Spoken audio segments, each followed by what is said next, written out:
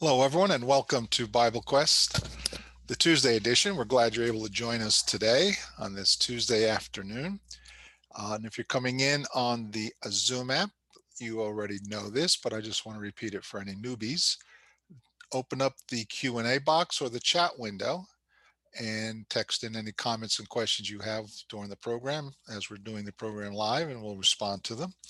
And if you're coming in on Scott's Facebook page, be sure to use the comment box there. We'll be monitoring that as well. So let's go ahead and get started with the program today. Stephen, good to see you. How you be? I'm doing well, Drew. How are you doing? I'm doing very good. And our program director, Scott. Scott, I'm looking for Scott. He's in there somewhere. Oh, there he is. Hi, Scott. Sorry. That's all right. You get lost in that little tunnel there. We just can't seem to get out sometimes. Good to see you. How you be? I'm doing all right. How are you? Good, good. So we're going to be talking, answering one of a question from a viewer. Stephen, why don't you go ahead and read the question, and Scott, go where you're going with it. All right. So the question comes in from Holly. Says, have you all covered the "Don't tell anyone" statements that Jesus made and why he made them? In particular, he raises the young man of Nain in front of the multitudes following him and the city of Nain. Then shortly after raises Jairus' daughter and says, "Don't tell anyone." Why? That's a good question. Yeah, it's a pretty common question that comes up when you're reading the Gospels, is Jesus is doing these incredible miracles and then telling people, "Shh, don't tell anybody that this happened." And we think Holly's kind of pointing out the contrast between the miracle at Nain, because where did that take place? Right there. They're coming out of the city. It's a large group of mourners. Everybody sees it. So he's not trying to do that in secret. But then in contrast, you've got the other one where, as in a number of times in the Gospel of Mark, it'll say, don't say anything, don't tell anyone, that type of thing. And so we'll take a look at some scriptures and some principles. And the first two things we'll note that are just similar are from Mark 1 and from Mark 3. I want you to imagine for a moment that today you had the ability to cure anyone's cancer, to cure anyone's heart disease, to cure anyone's blindness, to cure anyone's COVID. How busy would you be if you had everybody going around publicly telling everything you've done? Oh, you wouldn't have a chance to do anything else. And is healing people the number one thing on Jesus's list? No. So, for example, when he heals the fellow that's lowered down through the roof, first he says, your sins are forgiven you. And when they say, who can do that? He says, so that you'll know that I have the authority to forgive sins, he says, rise and walk. So that wasn't his first purpose. But these two verses in Mark, and then we'll go to Stephen, are these. Mark 1, verse, let's just read this whole section. If anybody's got that, Mark 1:40 through 45. I got that one. Mark 1:40.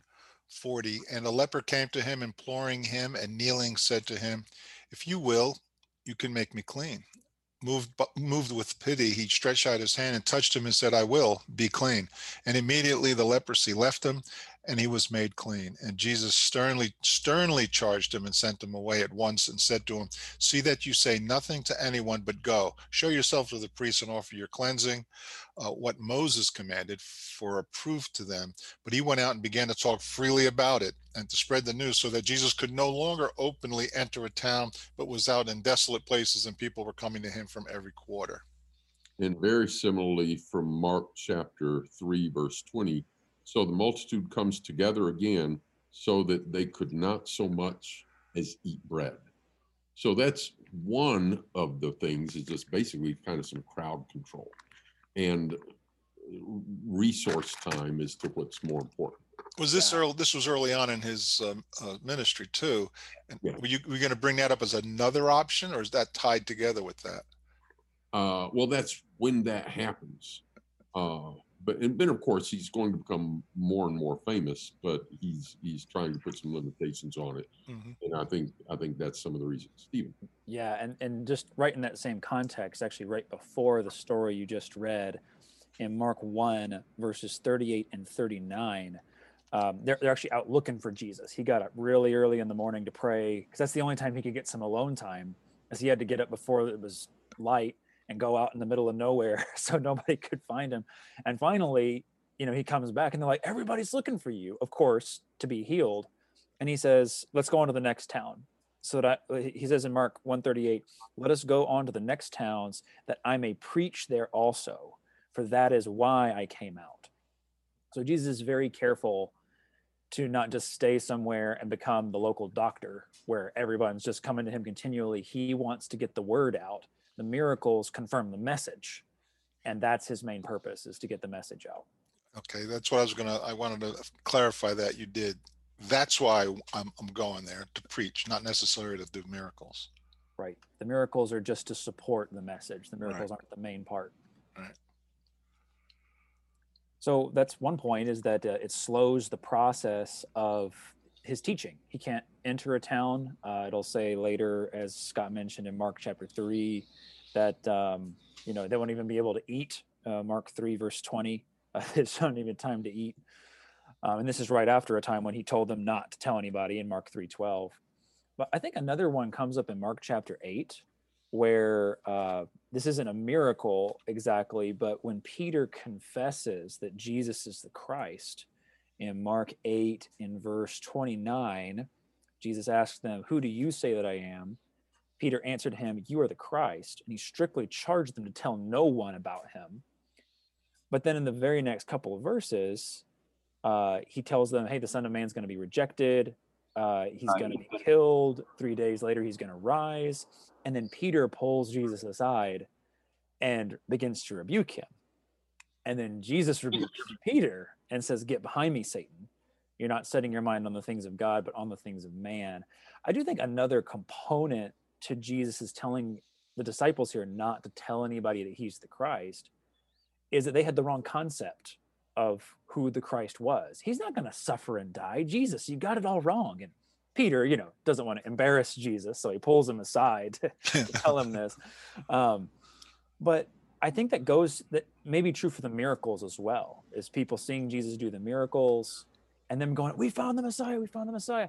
If they don't have the right concept of who the Messiah is going to be in their heads, Jesus may not want that message spreading either.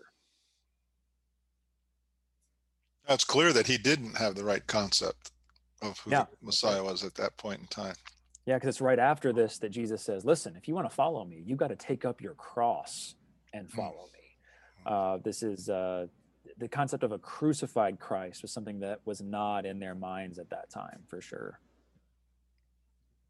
Another interesting passage is in Matthew chapter 12.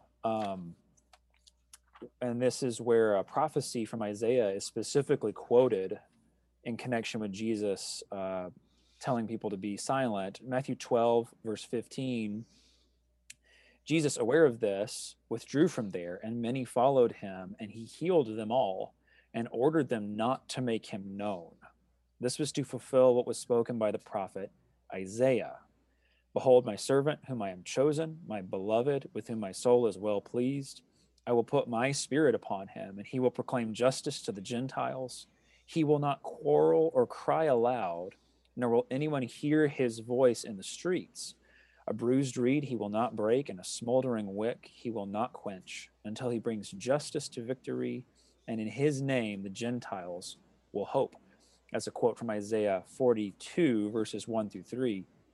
And I think the connection there is particularly in Matthew 12:19, part of the quote where he says, he will not quarrel or cry aloud, nor will anyone hear his voice in the streets.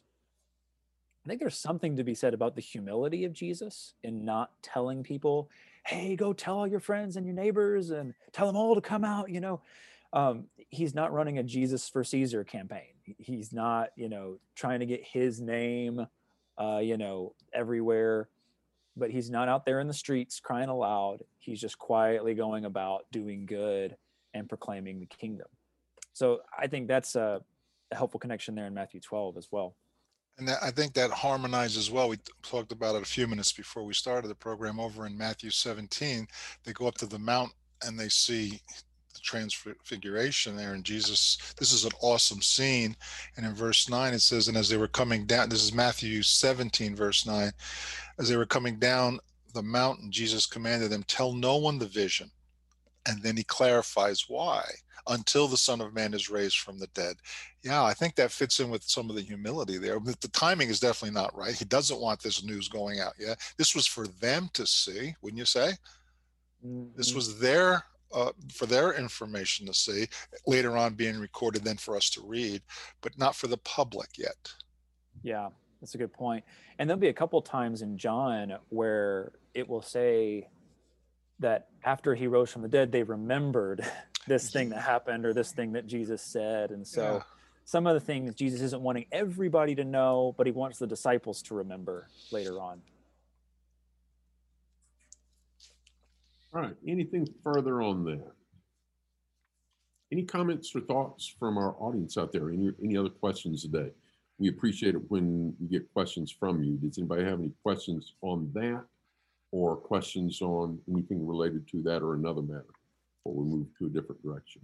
Scott, we didn't get any coming in yet on the Zoom app. I don't, Stephen, are you Facebook. able to monitor? Yeah, I'm watching the Facebook feed. Don't see any at the moment. We still have a couple more points that we had talked about making on this point. One is that in John, there's also this specific mention of the hour has not come, or my hour has not come. John 2, verse 4, John 7, verse 30, John 8, verse 20. And then it's later on in John 12 when he says, now the hour has come. And Jesus telling people to not spread the word, I think there is an awareness that Jesus has of the opposition that's going to happen as he's doing more miracles, and the following is getting greater. That will increase the envy and the jealousy of the Jewish leaders. And eventually they'll say, after Lazarus' resurrection, okay, if we let him go on like this, the Romans are going to come and take away our place in our nation. And like, he's got to die now. And so Jesus may be monitoring the pressure going on and not wanting that to accelerate too quickly. I mentioned before that when my parents spent some time in China back around 1991 or 90, they would spend part of their time in Hong Kong and part of the time in the mainland. And in the mainland, there were police, of course, and Christians could be arrested and sent to re-education camps and different things. And so Mom and Dad would go in and they would spend a while there, but they didn't want to spend too long in one spot in a quick track too much and get things too hot. And so by going back out, let things cool down, and then going back in. And that's helped me to kind of imagine as Jesus is going about.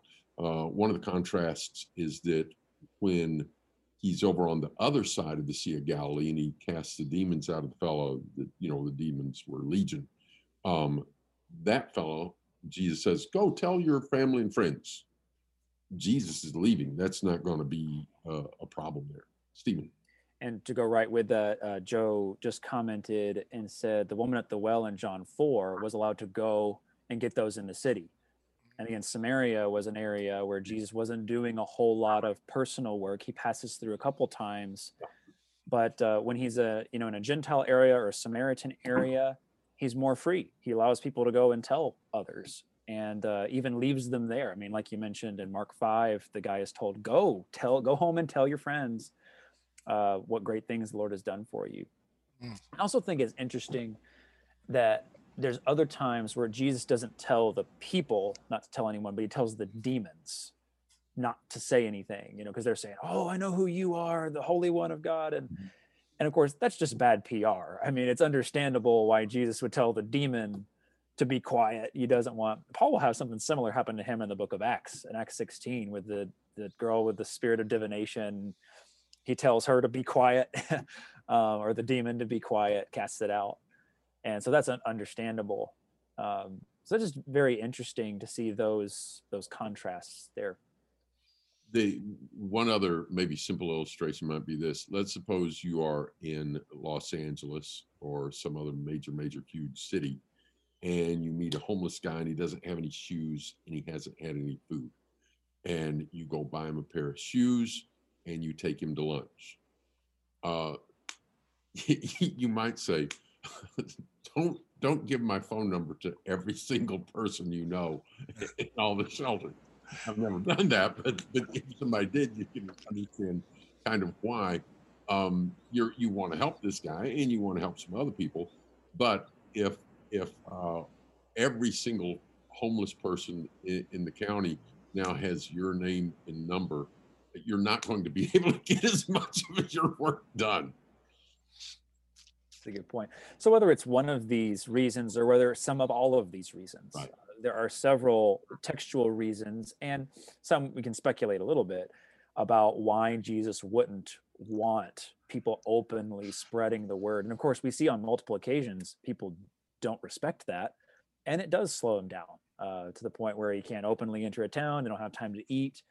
But I mean, it is a tough thing that Jesus asks people to do after being healed. Yeah. So this is a common question that comes up. And like Holly's question pointed out, there were some cases where he did it publicly in front of a bunch of people, like the raising of the widow's son. Here's a brokenhearted woman. Her husband is dead. Her son is now dead, her only child, and they're about to go bury him. Right there and then, he does it, and a wonderful thing for her. So there's plenty that's done publicly as well. Anything else? Any other comments coming in from the chat rooms? Nothing on Facebook. Oh, nothing on this end. All right, so we're going to switch now to something we'd said a couple of weeks ago we might get to and talk some things about evolution. And we're going to look at one little issue in one little field of evolution. So in the theory of evolution, one of the things that really gets people's attention is the idea of saying that humans evolved from apes. And there's a number of fossils in there that in different species that scientists have said, although they disagree on which are species and which not, and that changes over time. But some of the names that you might have heard of, like Neanderthals, Homo erectus, anything beginning with HOMO, member of our same genus, like Homo sapien, Homo neanderthalensis. Some have put it in different species, some the same. Homo erectus. Homo habilis is what we're going to talk about for a few minutes here. Homo habilis was famous partly because they discovered tools that they thought that this being, this creature, whether you think it's part man or whether it's man or ape or something in between, as evolutionists would have it, the tool use was the thing that is significant about them. So I'm going to share a couple things here. We're going to take a look at these tools. We're going to find out something pretty interesting about it. While you're looking at that, Scott, these are Homo habilis, you're saying, is what they assigned that name? Yes. And they're saying there are some tools that they discovered that this Homo habilis has worked and they're assuming, now we'll challenge that here in a minute possibly, but they're assuming that Homo habilis used these tools. What does habilis mean? Habilis has to do with the idea of that he's made these things. So Homo habilis is kind of like handyman. So here's an article from a lady from Smithsonian, the first butchers. This is Brienne Pobner. She's a paleoanthropologist. And it says the best candidate based on current evidence for the earliest species in our genus. This is from 2016, and things change from time to time, but this particular thing is from 2016. And she says at that time, the best candidate for the earliest species in our genus is Homo habilis, meaning handyman. And why called handyman? Because they say he made tools. And so they also did something novel as far as naming a species goes. They linked Homo habilis with the origin of a specific behavior by suggesting that this species was the maker of simple Oldowan stone tools found previously in the same sedimentary layer. These tools, which are basically simple stone knives, are made when roundish rocks called hammerstones are struck against more angular rocks called cores to strike off sharp flakes. Now, since then, they think they've found some older tools yet, but we're going to focus on Homo habilis and his tools. So I'm going to stop share there, and I'm going to pull up this. I'm going to let you analyze this and think about this, because there's several points here and one really, really important point that I think you're going to appreciate. Let me pull this up and share screen. There we go, tools. So Homo habilis and tools. Now, some animals do use tools. How do otters break shells open? With a rock. That's using a rock as a tool. Bonobos and some other chimpanzees as well. Here's a bonobo using a stick to stick down into the termite mound, and then he pulls it out. And, you know, it's kind of like fishing with that stick, getting termites on it.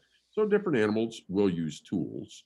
But the first thing we might ask is, just because you find a tool in the same sedimentary layer doesn't mean that the fossil remains of an animal or something used that tool. For example, here's Australopithecus gary, which is, they would place even more primitive than Homo habilis. They said there were some tools found, but there's no causal connection. The stone tools might have been made by Australopithecus gary, or they might not have been. For example, if you look in the dumpster behind McDonald's, are you going to find some plastic knives and forks? For sure. Are you going to find some pieces of Big Mac? Yep. Does that mean that cows use knives and forks? That's a rhetorical question, obviously. So if you find tools with some bones, maybe the thing that was lived as those bones used those tools, maybe something used those tools on those bones. Or more recently, last weekend, you know, there were a lot of people that ate some turkey and they used a knife and a fork. If they were covered up by sediment and somebody's looking at it later, you haven't proved that turkeys use forks and knives. So that's one thing. But another thing is, let's move past this. Moving past this. The question about Homo habilis is, are you sure those are tools? The tools you just saw are, I'm convinced, tools. So I'm going to ask you guys. You mean the fork and a knife? That was tools. Yeah, and there was a sharp point in there before that I flashed by real quick. But what about these? Let's notice this about Homo habilis. This is from a evolutionary book. In fact, I believe I've got it right here. Yeah, so this is the Neanderthals Necklace by Juan Luis Arzuaga. He's a professor of human paleontology, and he's an evolutionist. And he's saying, from a morphological point of view, there isn't much reason to accept Homo habilis as a member of our genus. In fact, some scientists have suggested that it should really be Australopithecus habilis. That means southern ape habilis. What does it mean, morphological view? That means the shape and the look in the proportions of the bones. For instance, they didn't have very big brains, most of them. They were some of them very small brained. None of them had really big brains. And their arms were much longer in ratio to their legs than humans are. Well, if you stop and think about it, a gorilla, his arms are a lot longer in proportion to his legs, and a chimpanzee than Drew or Stephen. So what this evolutionist is saying is, from the shape and ratio of their bones, there's not much reason to put them in our genus. However, what does he say next? Because of the tools?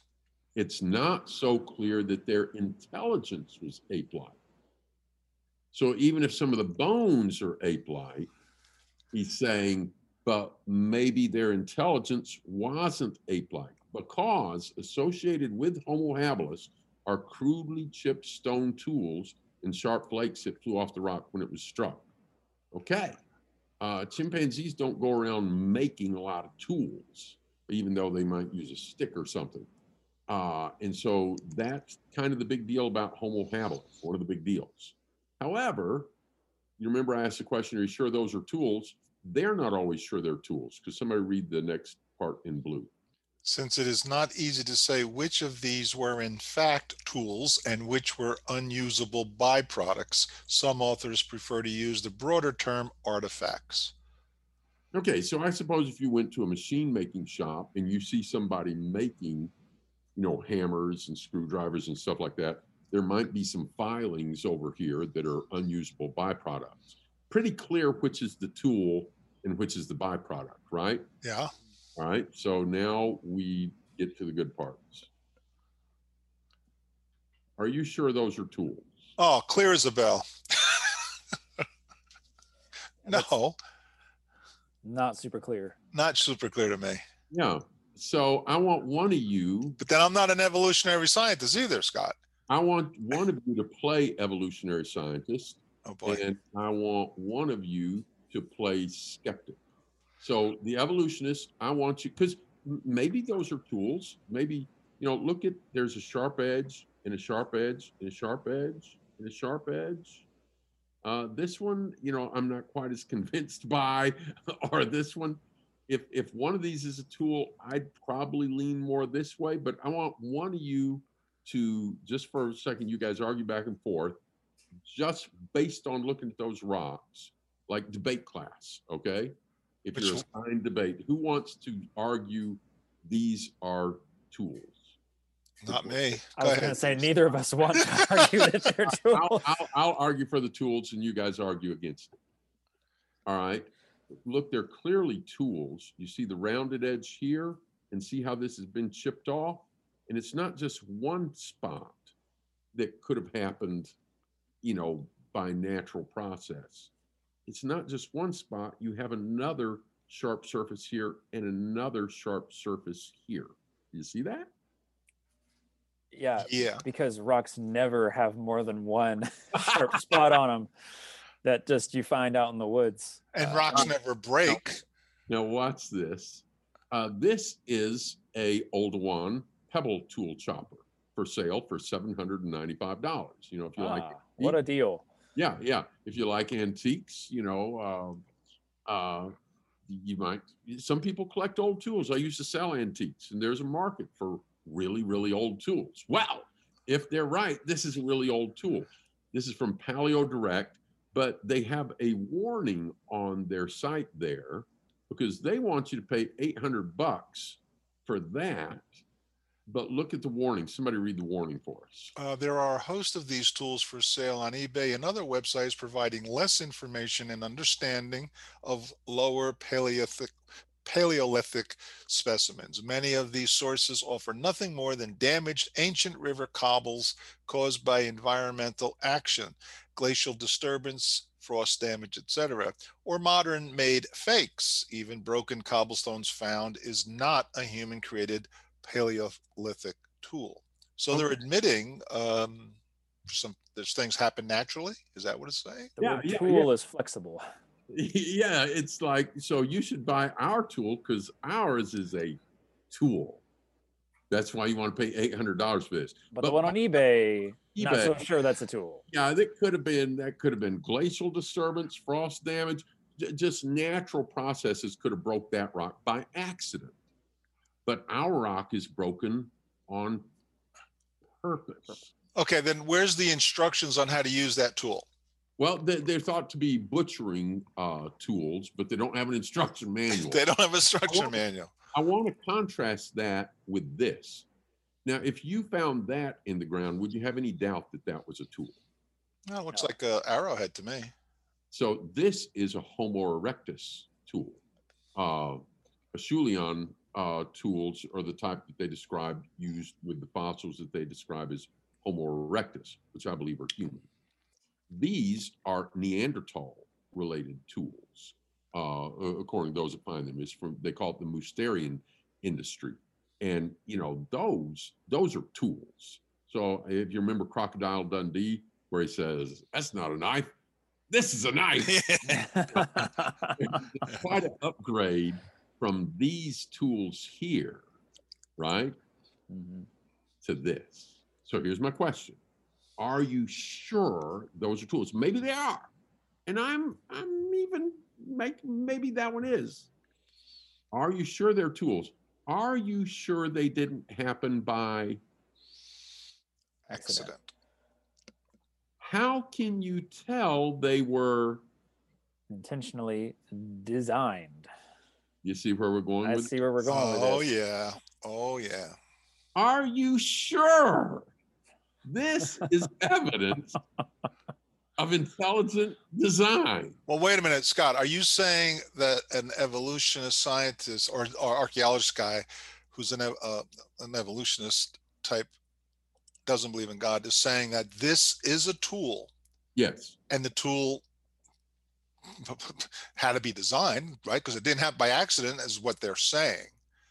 Right. So we're seeing design in this rock. Yes, that you remember the earlier paleontologist, this guy, he said from looking at the bones, you know, you might not see much reason to think that there's something that different than an ape. But It's upside down. when you look at the tools, when you look at the tools, we can see maybe something about their intelligence.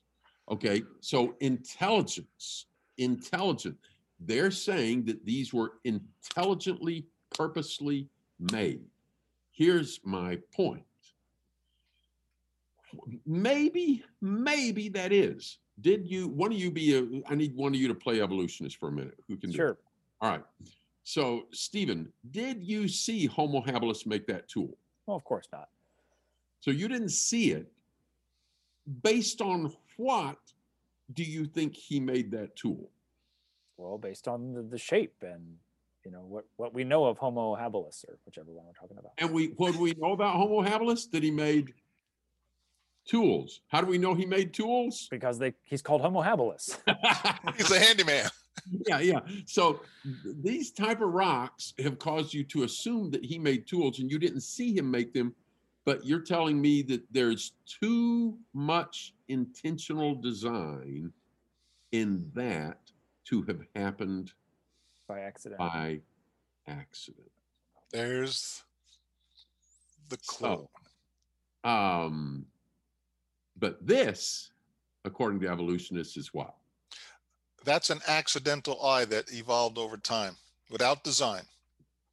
Without any intelligent design, right? Just through natural processes of evolution and survival of the fittest and natural selection, that could just happen. This rock right here, the shape of that rock couldn't just happen. This could just happen.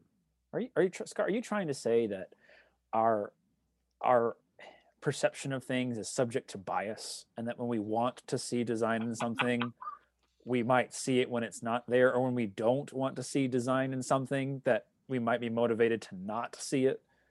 You know, people can be very motivated to see what they want to see. I heard about the mother one time who found the father had some beer in the fridge. The son was not to be in the father's beer. She found an open beer can. The father was not around. She confronted the son. The son said, "Oh, I was working on the car and I needed to drain some gas out of the battery and I didn't have anything else to drain it into. So I poured out the beer and used the beer can." And the mom believed him. Why did she believe him? She wanted to. It's easy. Yeah. If you don't want to have a problem, if you can be given something to satisfy, okay, then yeah. So we can definitely have biases. So you do. You have a bias. You want to believe that eyeball and that heart was designed. Yes, I do. I admit my bias. Okay. But I also think it has a whole more design than that rock right there. Yeah, get rid of the bias. Just look at it for what it is. And I think I could agree with you that there's more design. The way it functions independently. So there's no intelligent design here. There's no intelligent design here. No. but there's intelligent design. in that rock. Did you happen to get, we talked about it, but the Mali, the fowl, did you get any diagrams of that you wanted to show? Or it was might No, not have, no, I didn't work on that. That was interesting, but I didn't. let me explain a little bit about what that was. There's a bird in Australia. The male bird takes, digs a deep hole, something 4 feet deep could be, and places debris in there, not rocks, branches and grass and different things. And then he covers it up with sand, puts a hole in it, and lets the egg, then takes the egg that the female lays and drops them in there. And basically what he's doing, he's keeping this as a compost heap. And if I recall, when you put it up on the site, it was like 33 degrees centigrade that he had to keep that nest exactly. And how does he do that? Well, he does it by sticking his tongue in an opening into the nest, and his tongue is a thermometer that can accurately tell the temperature within a tenth of a degree. If there's too much sand on it, it's getting too hot, he'll kick off some sand. If it's not hot enough, he'll put more sand on there because he's got to keep it at the right temperature. That all happened by accident, didn't it, Scott? I think that bird designed something, and I think that bird was designed. Exactly. I'm trying to pull up here a page that had that bird you were telling about. Let me see if I've got Yeah, it. but on the other hand, that rock was a good example of design. Yeah, and it's helpful just as we talk about these conversations to realize we do need to admit our biases at the front, and to realize that we are all subject to interpreting the evidence in the way that we want it to go. Because there is some evidence that could go either way. And some of these rocks, like Scott said, well, maybe that is a tool, maybe it's not, but it's not super clear cut. But we all need to have the humility to recognize when the evidence does not point in our favor, and to say, boy, that particular piece of evidence sure looks like this is intentionally designed. And just to say that there, in the creation evolution debate, I mean, there are difficult questions for both sides of this. And so what we're looking at right now is an important principle in this, though, is we all need to have the humility to say when it goes with our bias or not. So earlier, Drew had mentioned this bird. I wasn't familiar with it. It's the Mallee fowl in Australia. And here's what he does. So he makes a mound with a layer of sand up to a meter thick. Wow. Used for insulation. And there's an egg chamber layer of rotting compost. The egg chamber is kept at a constant 33 degrees Celsius by opening and closing air vents in the insulation layer. One of the odd things is, after the babies are born, they pay pretty much no attention to them. But look at all the trouble they go through and opening and closing vents to keep it at 33 degrees. Where did they learn to do that? Well, here's another question. And I ran across this question because I was working on this and I was looking for answers on it. And I found an atheist website where an atheist was begging for other atheists, to give him an explanation of nest building. Because how do they know how to build nests? Because stop and think about this. A baby robin will a robin will build a nest in your backyard, right? Lay some eggs, and then from the time of the egg hatches to when the robin leaves the nest, anybody want to guess how long that is? No. A week, maybe? 2 weeks. 2 weeks. And then it will fly away. Then later, months later, what will that bird do? Go build a nest. How did it know how to build a nest? Nest school. Stephen, when Josie was born, y'all might have put her in a baby bed crib. During the first 2 weeks of Josie's time in whatever, things she might have been in, do you think she was spending a lot of time during those 2 weeks looking at the construction? Okay, I'm going to need to build one of these later when I have, the robin knows how to build a nest. How does that happen? And this atheist is searching for answers on that. And one person gave something from Richard Dawkins, citing something from a university in Scotland that said birds, it's not only instinct, they can improve over time, which some of the birds that we talked about do. I mean, but that doesn't explain how they know how to do it in the first place. For example, when Josie gets her driver's license and you teach her how to drive, each year she drives, she will improve her skills some. But she didn't come into the world knowing how to drive and then gets better. How does that robin know how to make that nest? And then there's other ones that build pendulum nests where a few blades of grass come down and then there's a giant nest down here. All kinds of strange things. A lot of design, but where do the evolutionists see intelligent design? In a rock. Yeah, which when it's even questionable by themselves. Oh, which I just find that really interesting that they're able to see that as intelligent design that wouldn't just happen by nature, wouldn't happen by accident, and yet design is all around them that they can't see. That's the challenge, is to open our eyes and see the abundant evidence that the Lord has left for us and in creation. It's amazing to me when you read the Psalms, for instance, how many of the Psalms spend a lot of time praising God's creation. Or even when God comes to Job at the end of the book of Job and says, look at what I made. Where were you when I made this or made that? And he uses animals, and he'll say, do you know how this works? Do you know how that works? Look at the mountain goat. Look at the sea creatures I made. And the next, he appeals. He says, "Is it your command that the eagle makes its nest on?" Yeah. And so there's such a strong link between what God has made and learning about God himself. That scripture itself goes back to that over and over again. And that, I think, is the great danger of evolution, is its purpose is to decouple God from his creation, and say the creation was able to arise without God, without intelligent design, and it just doesn't hold up to scrutiny. Let me quote somebody who's not a scientist. Tell me who made this statement, Stephen. For what can be known about God is plain to them, because God has shown it to them. For his invisible attributes, namely his eternal power and divine nature, have been clearly perceived ever since the creation of the world in the things that have been made. So they are without excuse. Yeah, that's Paul. Romans 1:20 and 21.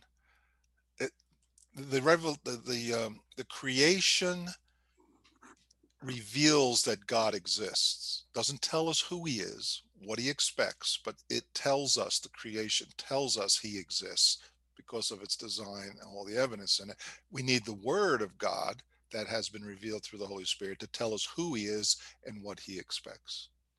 And the plan of salvation, Jesus Christ, etc. You can't tell that from looking at a bird's nest or a butterfly's wing or a bee honeycomb or a heart or an eyeball, but you can see the power of God there. And also in Romans 2, it does refer to Gentiles who by nature could do things of the law, moral things. You can't by nature have known to observe the 14th of Nisan as the Passover coming out of Egypt or something. But Confucius, hundreds of years before Christ, was able to say, don't do to other people what you wouldn't want them to do to you. And so again, in Romans 2, it also talks about people being without excuse.